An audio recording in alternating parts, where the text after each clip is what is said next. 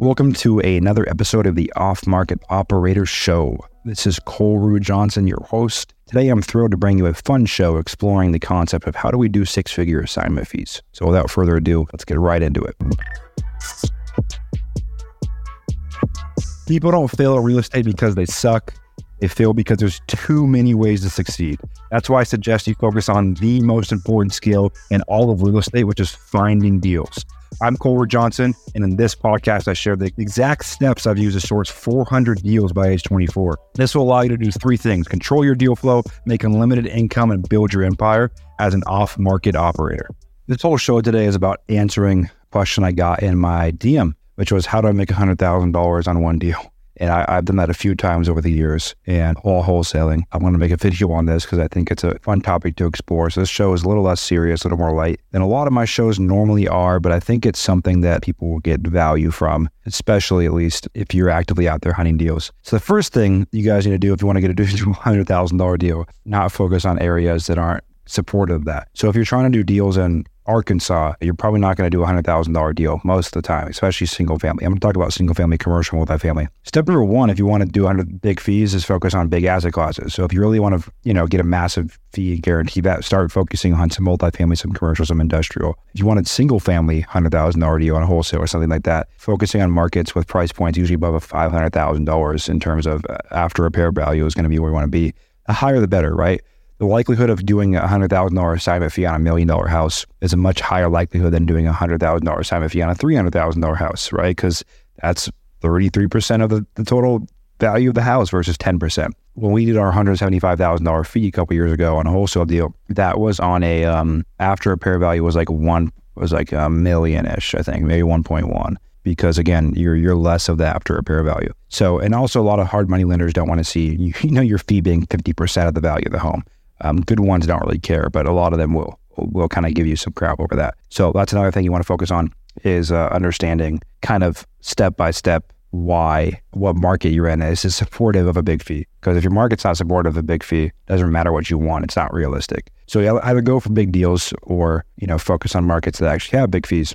The next part is sales, right? We're in a game of kind of needle in the haystack, right? And I got this question yesterday. I did a webinar last night, and I got this question in the webinar. It's like, hey, I feel like I'm failing. I'm making so many calls and talking to so many sellers, but most of them say no. And I'm like, yeah, the reality is out of 100 offers you make, if you have a couple, 1, 2 that say yes, you have a very profitable business. And so Go for No is a good book to read, but really focusing on like understanding the volume of this, right? Like understanding the volume of, the business we're dealing in is assets that people need to sell. And a lot of times people aren't used to selling off market. No one talks about, when you're growing up, you know what a real estate broker is, but you don't know what a freaking wholesaler is or someone that buys real estate off market when you're growing up, going through high school. Like that's a very small part of the economy. So most people don't know about that at all. So if you are practicing wholesaling as an exit strategy, you want a $100,000 fee, you have to have the reps, right? Because the reality is it's a volume game. And the low-hanging fruit deals, the deals you'll get very juicy spreads on, those do happen.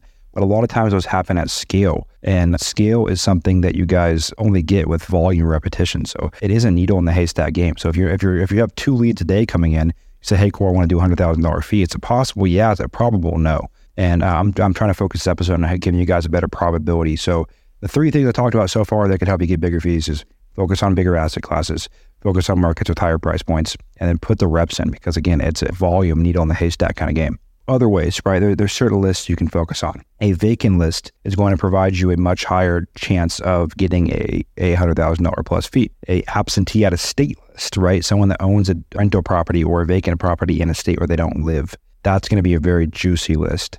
Your vacant list, right? Someone that's been a home that's been verified with a USPS to be vacant. That is going to tend to be a very, very, very juicy list. That's the reality of it. If you are if you, let's say, want to really focus on some sniper lists, going for a probate list, a recently inherited list of homes that have just transferred one person to another, and they might want to get rid of that home pretty quick. That's another big way that people find these very, very juicy deals. If you are wanting to focus on a more niche list, you can talk about fire damage lists, code violation lists, water damage lists.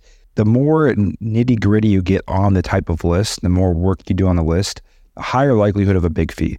The more distressed, the higher the fee. And that sounds kind of weird to say, but the reality is the rougher of situation a person is going through, a lot of times that means the quicker they're willing to move on their property, the more emotional they are about the property. Now, my big thing is don't treat anyone like you wouldn't want your grandma to be treated. My biggest fees have come from sellers actually understanding that they could get a lot more money, but they just want to be done with it. My biggest deal ever was a $175,000 fee. And we showed up to the house, and the guy, who was wearing probably a $200,000 watch, walked up to us, said, I just went through a divorce. I don't need the money. I love to see young guys hustling and making money, making something of themselves. I want to do this deal with you guys at $425,000. And we sold that to a buyer that same day at $600,000. That is the reality of volume, focusing on the right price points, and then understanding that these deals are out there. And that guy probably was off a divorce list, right? Because he's going through a divorce. So the more nitty gritty you get in your list, the higher the price points are, the more reps you have, the higher likelihood you're going to get these big fees.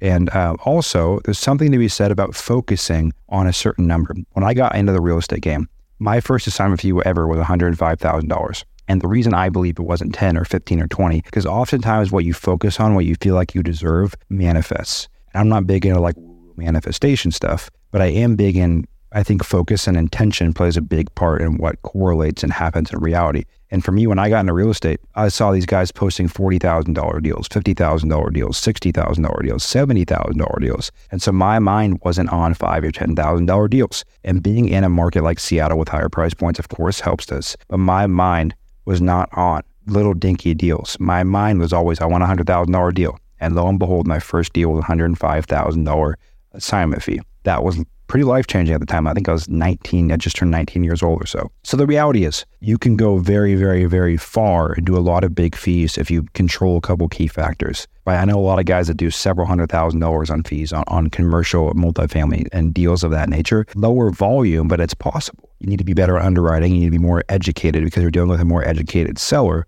But that's one way to jump your fees up pretty quickly, is focusing on other asset classes like land, like commercial, like industrial, things of that nature. Other way, again, higher price points. Then we talk about skills and reps and having a belief system where you feel like you not only deserve, but are capable of doing these big deals. Because the reality is, if you can do big deals, you have a leg up, because those liquidity events are large and you can scale a company pretty quickly when you have a couple $100,000 plus checks coming in per year. So a shorter episode today, you guys. Q&A topic I thought was interesting to explore together on a show, and I hope you got some value out of this today. Well, it's a fun show, you guys. I've been on a lot of serious shows lately, so I wanted to mix it up to something more fun. I think this is a topic that's always fun to explore, is how do we bump our fees up, and how do we get some whale deals in the door, because those are some freaking fun deals to do. As always, I like a share review. This podcast only grows organically through word of mouth, so if you tell a friend, it means the world.